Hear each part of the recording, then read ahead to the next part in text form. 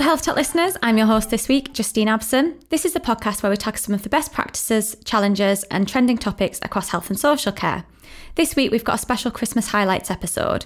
Since season 2 started, we've spoken to a whole host of industry experts and we've covered topics such as the new CQC framework, the impact of feedback, women's health, technology for the better, and how changing the narrative can really empower your staff. So we've brought together a few of our key moments for you to enjoy. I think the annual survey is dead. The annual survey is dead for 3 reasons. Number one, CQC wants continuous feedback. So the feedback you got in January 2024 is not relevant, 6, 7, 8 months. Secondly, I think the amount of stuff that feedback is required for, you got 34 quality statements. Some of those quality statements have 2 or 3 areas built into them. Unless you are going to create a 60, 75 question questionnaire, you're not going to cover everything in that questionnaire. I think the third reason, people have less and less time. I was going to say time's a massive one, especially for staff. Totally. So, one of the things that, we've been kings of the annual survey for many years. One of the reasons why we kind of got so involved in the CQC world, we sat there and thought, oh my goodness, our business model is annihilated because my goodness, feedback on the one hand is going right up in importance, but continuous feedback and the way that they want to see that feedback means we have to totally change our processes. And that's exactly what we've done. And so we now kind of do 2, 3, sometimes even quarterly surveys because it's better to do several short things across the year than, the annual survey, which isn't going to work from an evidence point of view, from a CQC point of view, or from a volume point of view in terms of the amount of information you collect. I think for us, in terms of capturing positive feedback, it was important to think about which modules we went live with first. So one of the first ones we went live with was the module of reporting excellence. And that was in March 22, so that we could get feedback about really excellent work that our staff were doing. It was also, I guess, a way to be able to make sure that actually staff logged into the system, so that we sent it out via the notices.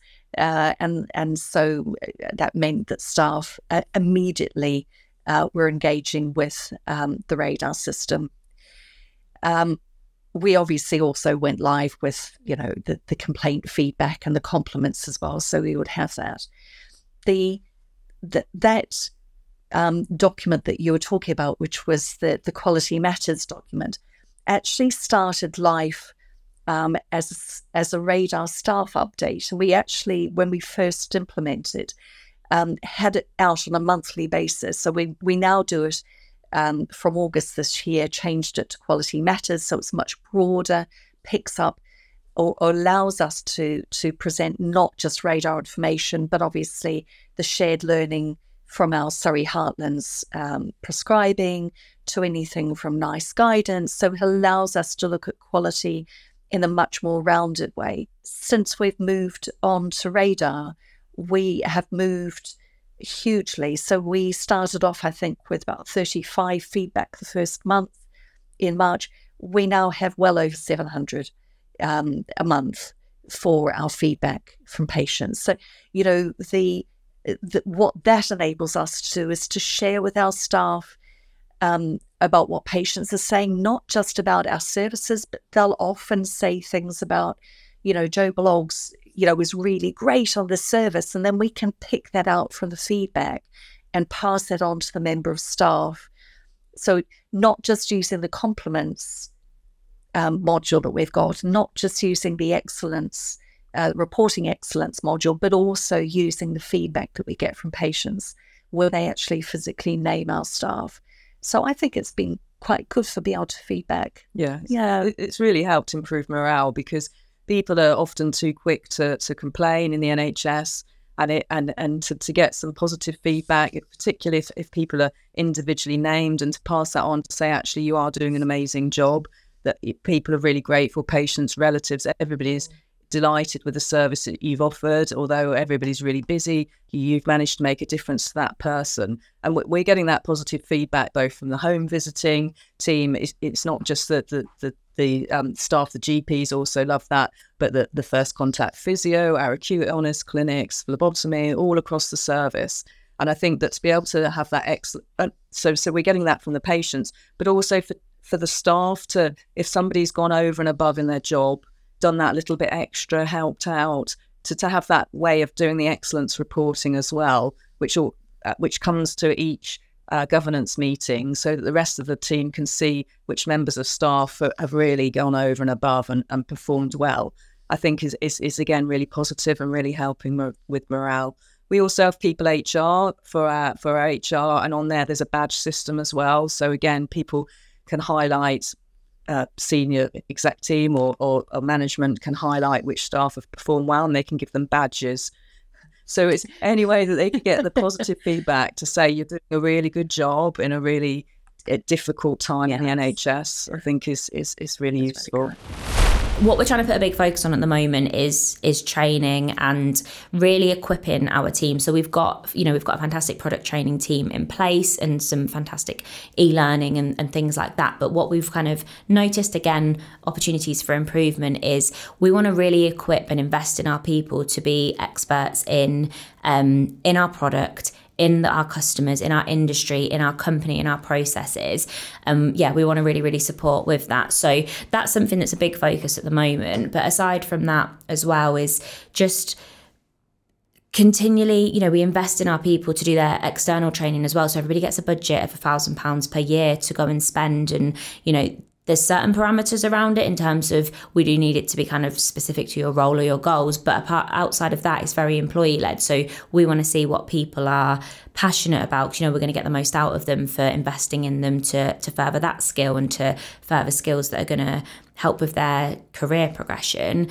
But yeah, I think we're an agile business, and yes, we're getting bigger, and we're getting more processes in place and all the great things that come with that. But we are an agile business, and we have to make sure that we're allowing our employees the flexibility to adapt and to grow with the business and to keep changing. So I think that's really important for our customers as well from that point of view, because actually, you think about Great Place to Work being certified, actually by investing in our employees and by making them the best they can be with their job, then our customers are going to get the best service they can possibly get. And also like our partnerships as well. So, people that we work with, they know they're working with a company that really invest in this sort of training and whatever else it might be. But I think it has a really positive impact on that side of things as well. Yeah, exactly. And I think it kind of ties into what we're always trying to achieve here internally and externally at Radar Healthcare, is we really want to live our values. And, we're a customer focused business, and we want to make sure that from my point of view, the interactions we have internally, and I know that anybody joining this business is going to have a good employee experience as long as we're doing all the things we need to do and we're working together to get there.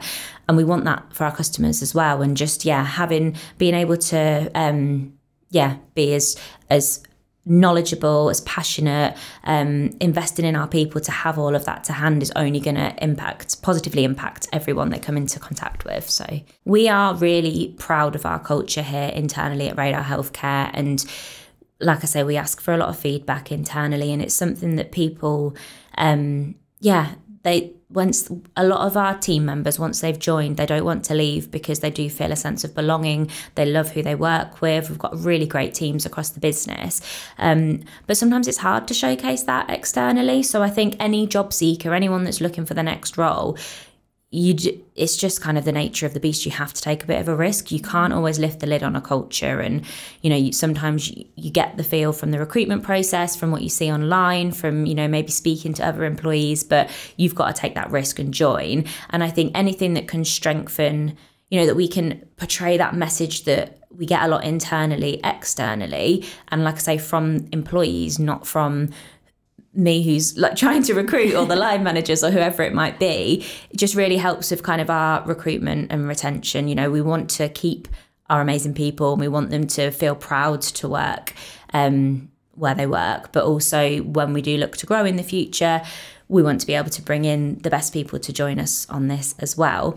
And not only that, we ask for a lot of feedback internally. So we do 2 big surveys per year where we ask for really in-depth feedback. And we also do monthly pulse surveys. So we're asking kind of really quick fire like feedback so we can be agile and respond quickly to things that might arise, give people that constant opportunity to give the feedback. But the good thing about doing it with Great Place to Work externally as well is that we've also been able to benchmark against other similar organisations, so organisations of our size, organisations in our industry, and to see kind of on each individual section where we sit, where are we above average, where are we average, where are we below average, that, compared to just all the businesses, but also those top 100 as well, which is really, really good insight, I think, for us to, again, keep improving. Yeah, definitely. And culture's so important now as well. When people are looking for new roles and things like that, it's one of the top things that people look for, because actually being happy at work and, sort of all working together towards the goals and stuff like that it's really important to people, and it's quite fulfilling, isn't it? Yeah, definitely. I think I said this actually in the last podcast, the last as if I do them all the time, my one and only podcast. But yeah, it was very based on culture, of course.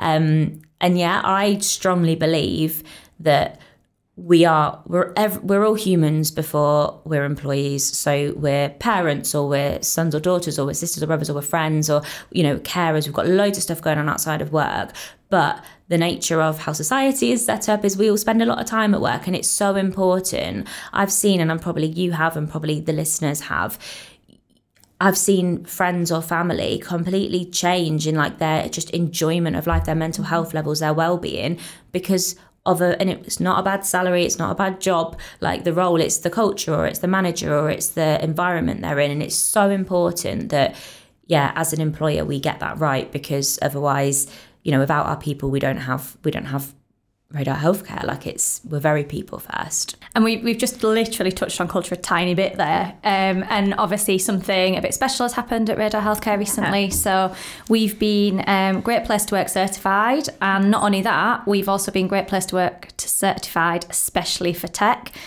which is an absolutely fantastic achievement for everyone in the business. So what was involved in this process, and how did it come about? So really, really pleased, and something we want to shout from the rooftops. So we are certified as a Great Place to Work, but we've placed essentially out all the other businesses that are also certified. We've placed in the top 100 workplaces in tech in the UK, which is just an amazing thing to be able to share and to celebrate internally and externally.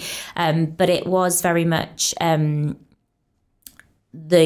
so in order to be certified, so it's basically the way that it works is it's done via a survey. So it's not an award entry from us as the company, it's nothing kind of from senior management, that kind of thing, although they were also included.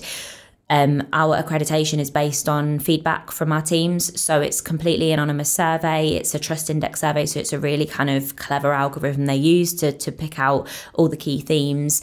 It's completely based on feedback from our people, which makes it even more special, because it's not kind of us playing lip service. Any company can say we're a great place to work, but to hear that from our people is amazing. And then for us to then, because not everybody that does the survey gets certified. You've got to reach a certain level of participation, a certain level of a score result, of course. But then to go on further than that and to benchmark in those top 100 companies from the small and the medium categories is I'm just really pleased. And it's, like I say, we knew it internally in terms of we're all really proud and we really celebrate our culture. But to have that feedback and to have the means to be able to talk about it externally is brilliant. I think it's really nice as well, because obviously, like you just said, it's down to actually everybody across the business that took part in the survey. Mm-hmm. So actually it's their input that has actually achieved this. Like you said, there's a lot of things that happen like this that may be down to senior management or other bits and pieces, but actually to know that everybody that works at Radar Healthcare has had an input into achieving this is... It's even nicer, isn't it? Yeah, definitely. And it's not something, I mean, they're obviously very strict with the rules, not that we would have ever done that, but, you know, there's no incentivization to say nice things. There's no punishment if you don't. It's completely, and we try to encourage that a lot internally anyway, in terms of anonymous feedback and people being really open and honest and giving us the feedback so we can continually improve. And so, yeah, to know that people have come forward and off their own back said what they've said, and it's not all positive, of course, and to be totally transparent about that, we've got areas for improvement, as every business does, but to me that makes it even more special that people also feel they're in an environment where they can give that feedback for improvement as well. And even despite all of that, we've got a really great score. So really pleased. Working in healthcare, we see people that are passionate every day in healthcare, and how much people genuinely do want to make a difference. We've talked on the podcast numerous times before about carers and it being a vocation, and they're doing it because they genuinely want to go and care for people. So I think as well, kind of having that, what's so lovely about this is, and the things we've chatted about today, is that as much as we see it in healthcare, this is applicable to any business in any sector. And anyone can kind of start and put these little things in place that could make a really big difference for the people that work for them and with them. Yeah. And I just think it's one of the most important things to get right. I know I would say that, but it is. Like, if you could have the best product in the world, you could have the best hospital in the world, the most lovely, modern, but if you haven't got the people there, then you don't have, I think every culture should be people first, but I'd probably be in the wrong job if I didn't think that. So, but yeah. So from a cultural point of view, because that's quite a progressive culture in terms of that approach, what have been the barriers in terms of embedding that culture, especially when you're doing it from a corporate standpoint into lots of individual organisations? Yeah, I mean, I think it's just changing that narrative and that, what was the previous culture, and it's always a moving thing. It's always a living, breathing thing, culture, and it's the difficulty is trying to get that living and breathing across 50 different hospitals and all the different corporate functions, and make sure everyone's pulling in the right way when you've got those local stresses and those local scenarios that maybe another hospital's not going, not having and not experiencing, that are then impacting upon that culture. But yeah, I think it's just to keep being consistent with the message that we give out around our philosophy and how we want our people to be able to feel empowered. From a systems perspective and from a technology perspective, it's about giving them the tools where they don't have to spend half an hour in front of a computer just to log an incident. Yeah. From time to time I'll talk about nurses wanting to nurse. They don't want to be sat in front of a computer for half an hour trying to figure their way around a system and to do an audit or whatever it might be. So it's about giving them the technology, not just from a governance perspective, but just across the board, so that they can feel like they can actually get out there on the front line. So every minute that they're spent in front of a computer is a minute that they're not spending with a patient. Yeah. And ultimately our nurses, that's why they got into that profession. They want to be there. They want to be engaged with their patients. Ultimately, our patients probably want us to be engaged with them as well, because it has a knock-on effect, not just from a patient safety perspective and P-serve and all of those sorts of things that are coming in, but also the patient experience element, to know that they've come to an independent private hospital and they're getting that independent private feel and experience. That that's what we want to stand aside. That's what we want us. We want to stand out from the crowd, if you like, when it comes to that experience. So yeah, our tools help us to do that, but our tools only help us to do that if they're set up right. And I think that's one of the key things. Certainly our product and dev teams are really focused on how do you make that front end interaction as seamless as possible, as simple as possible, and as swift as possible, for exactly that reason. So you're not spending hours just collecting data that you never often can see the output of it. What's the point in collecting it as well? And yeah, and I think having gone through the project now and having done that, I think there's been an element of playing that devil's advocate.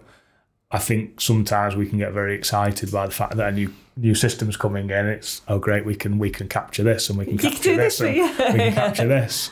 And sometimes it's about playing devil's advocate and saying, okay, are you going to use that data? Yeah. If you're not going to use that data, then that's 5 seconds, 10 seconds, 15 seconds that an individual has to spend in front of that computer. Yeah.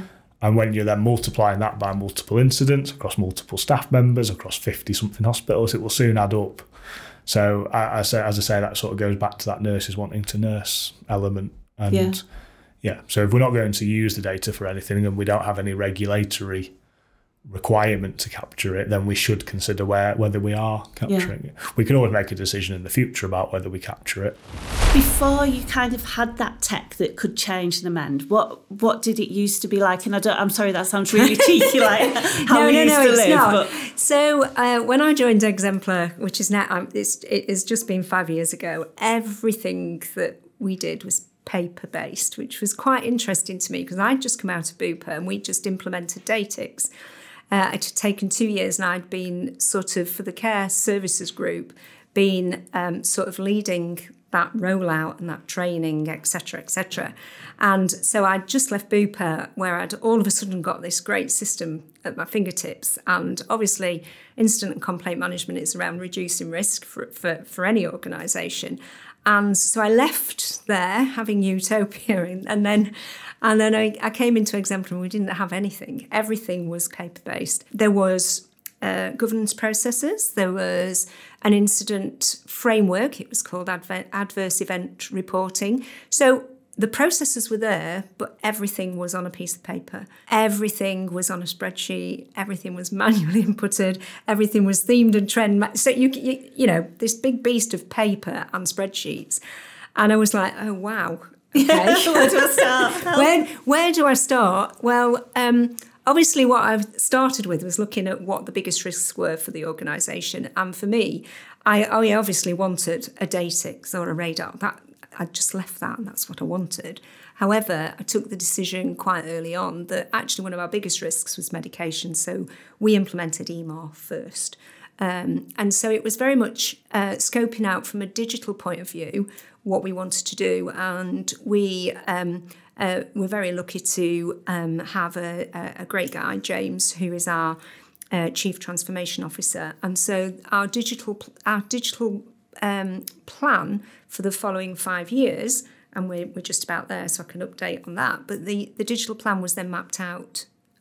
And so we started with EMR, and we've been on the journey for 5 years where we are now at the point, and obviously Radar came in as part of that in the last 18 months, but we are now at a point where we're moving into looking at digital care records, and we will be using the Nourish system. We're just about to go into pilot in 3 services next week, actually, and we will have everything on a digital platform. So the journey has been massive, and in the middle of it was a pandemic, and that did stall us a little bit because we would have liked to have been further down the road with electronic care records. We call it resistance to change, but what are the barriers to change? And what, in terms of the rollout of programmes you've done so far, what have you seen those being, aside from attrition? Yeah, attrition, I think sometimes it is around culture. It's around the culture of the people that are in the home and around their understanding. And sometimes we have to work harder with some homes than others. And that can be the dynamics of the staff team. Also, we have some homes where you can understand that that's difficult because the type of people that we look after, so the challenges in those particular services, they've got to find the time. Then we've got to find time to train them, to introduce the system, etc., etc.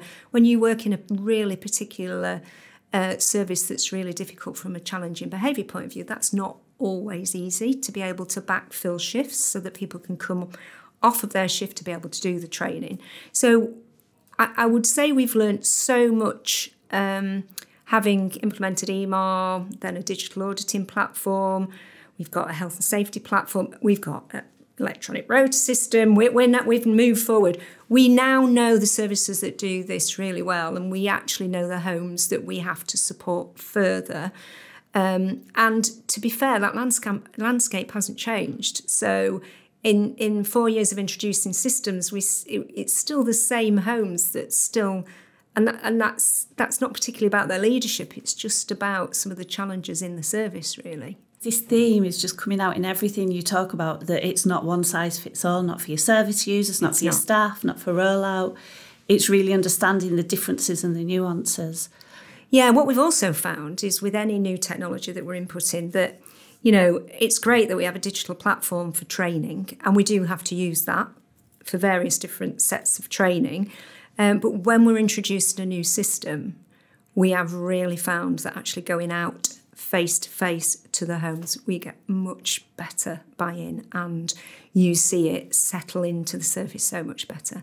People do want, you know, and I think COVID brought an awful lot of us having to do a lot of things digitally, that actually now we're opened up and we can actually get to services and we can work with people to actually introduce the training and what the system's about and show them the system. It works far better than bringing them into a classroom or making them sit in front of a digital platform and having the training. It's funny that, isn't it? Because kind of as a tech industry, everyone's really, my whole career has been wedded to this classroom type approach to training, whether that's virtual or face-to-face. But actually, it's much more the practical side of people working, using their own kind of content and doing it's things having someone as they coaching go. them, I think, sometimes. So it's that coaching element. And that's certainly what we've used quite a lot of my clinical team to do, where we've got a home that's particularly struggling with the implementation of a new system, that actually some of my team will go out and actually coach them on an individual basis, coach the clinical nurse managers, coach the nurses, so that then we can do that cascade training. It is not as effective and accepted if we just sit people in front of the screen. Yeah. What kind of outcomes have you seen through your kind of digital journey so far that you're able to translate and show back to the homes, to the service users even? Well, we have far more data available to us, and it's data that we've chosen to trend and theme every 4 weeks. And that helps us, you know, improve the outcomes for people. So, for example, if I give you an example of one of them, so we now really capture unplanned hospital admissions, okay, which we used to capture them on a spreadsheet, but actually the level of detail, it was not as rich as what you get within a system. And actually, it's around looking at those unplanned hospital admissions. It's really important to our service users, as it is to any really, but actually having to go to hospital, the impact that can have on a particular person can be quite catastrophic with some of the types of people that we support.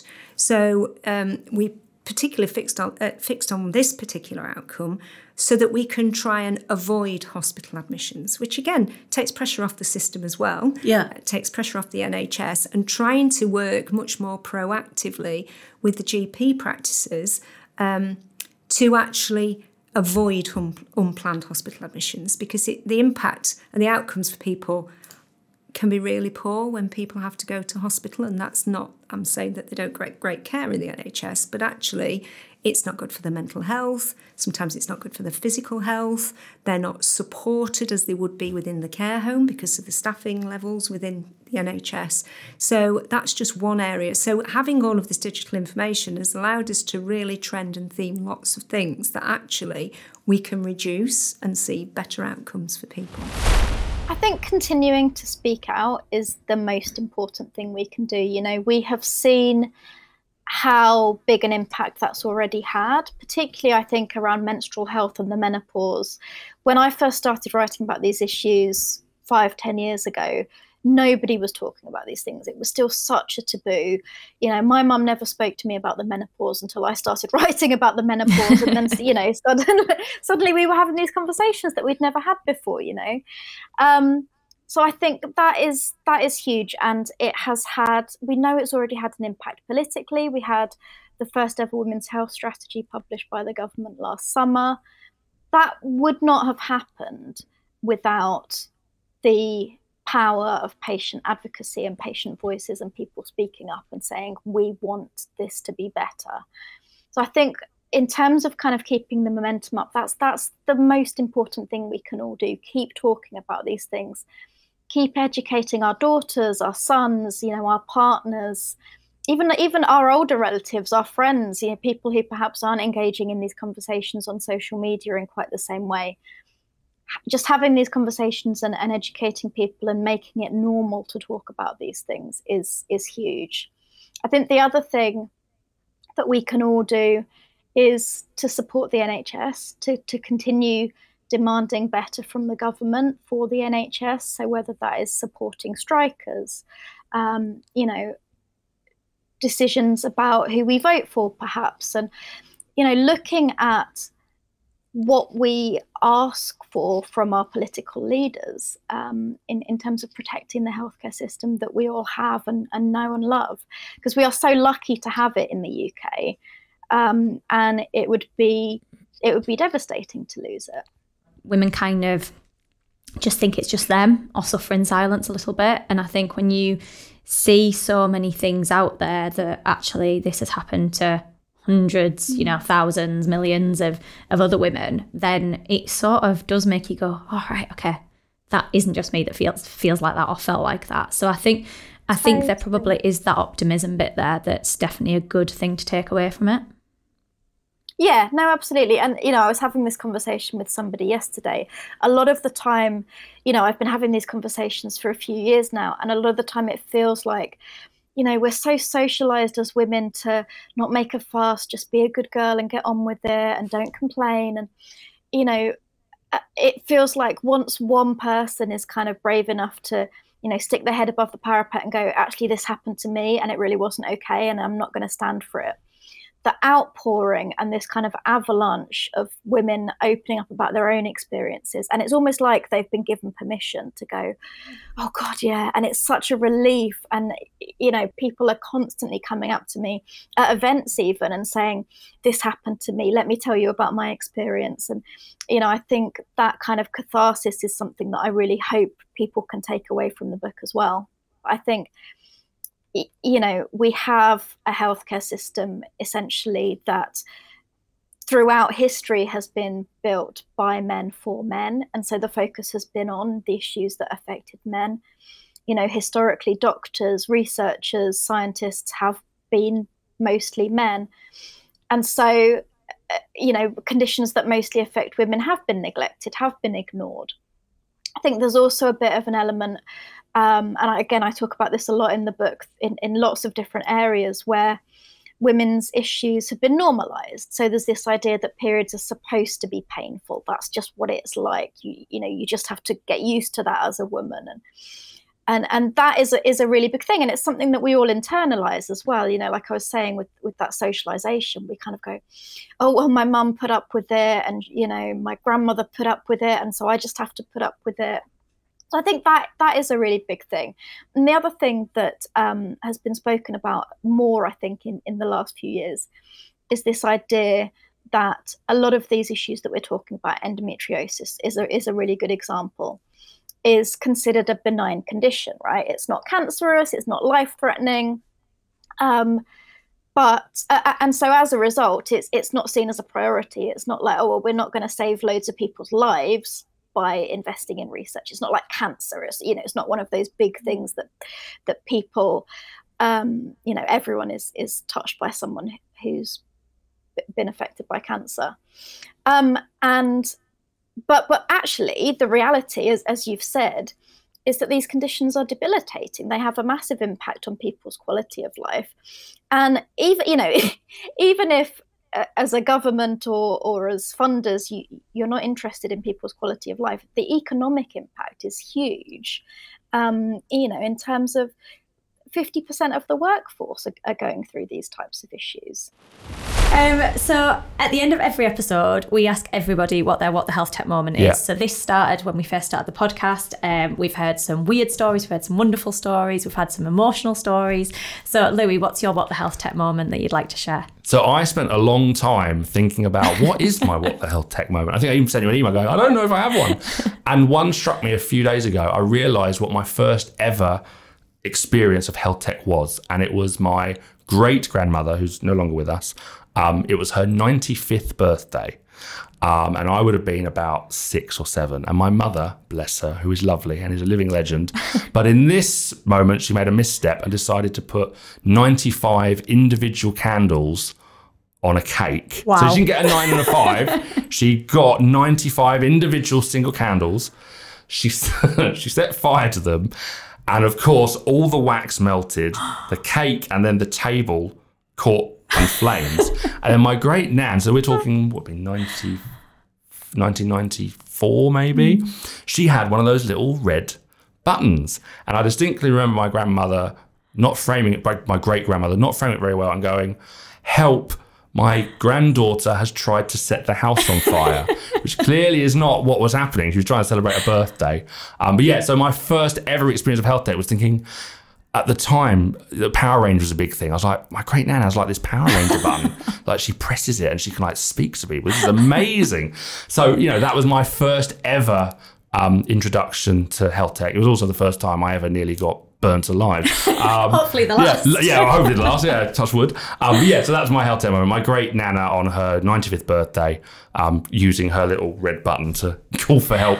Before you go, we have to ask you, now I'm checking here, we have to ask you, what is your health tech moment? So the guys who normally run the podcast say they normally ask a question about what's your health tech moment, what's your weird, your wacky story. Have you got one, Helen? I have. Okay, so I thought about this long and hard as I was driving here today, and I am going to share this. It's quite funny, but actually really poignant. Okay, so I joined, as I said, Exemplar 5 years ago, and at the time I had a great CEO called John, quite a wacky guy, really, quite entrepreneurial, full of life, etc., etc. And we have and we still have exactly the same council. We have a service user council, and the council meetings are amazing. And this was pre-COVID. So every one of our council meetings have always been pre-COVID, face-to-face. So we would have a group of 25 service users that have been nominated as the service user ambassador for their service, and we would have a venue and they'd come to the venue and we'd listen to them. So it's around the executive team listening to the service users and then trying to make changes or adapt something at their request and what they wanted. So, and they are so lovely, and we have a very different bunch of service user ambassadors. But one particular guy called Chris, quite a vocal man, who is always championing our staff, so every time you go to a council meeting, he'd talk about staff pay, for example. Really a champion for the staff. You don't pay them enough. So, but Chris would always have a slot because Chris had and still has a lot to say. So this particular month, it wasn't my turn to go, so we take it in turns. And also, depending on the themes and topics that go onto the agenda, one of us would be allocated or two of us to go. But this particular time, it was John. So off John goes to the Service User Council meeting, and as always, Chris has his slot. And the first, and it is normally the same. He asks and talks about the same things, which is usually about the staff. So John had obviously gone prepared to talk about the fact that salaries were going up, minimum wage was going up, blah, blah, blah. And so it got to Chris, and Chris said, John, I need you to help me have sex. Which completely and utterly floored John, who was never speechless about anything.